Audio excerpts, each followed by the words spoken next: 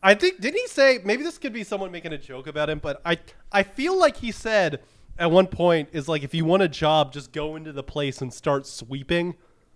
Like just, it's like just so the good. advice. The advice is just do what homeless guys do. No, and that's literally like, that is something that a dad would say. Like, that is like, I close my eyes and I imagine fucking Leave It to Beaver saying that. Like, yeah, that's so perfect.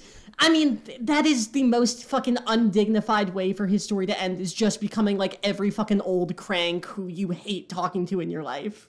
Also, why would you ask Sam Hyde how to hold down a job?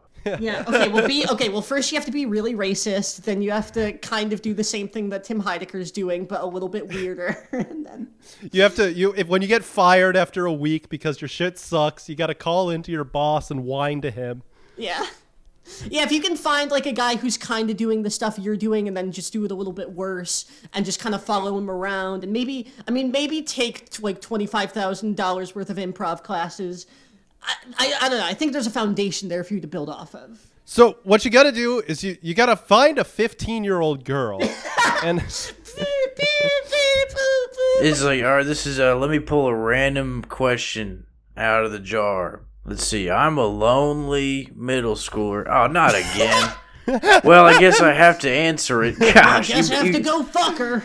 You guys better leave. I'll answer this one. Oh, God, I hate fucking middle schoolers, but what can you do? Middle school boys, they look up to Sam as a father figure.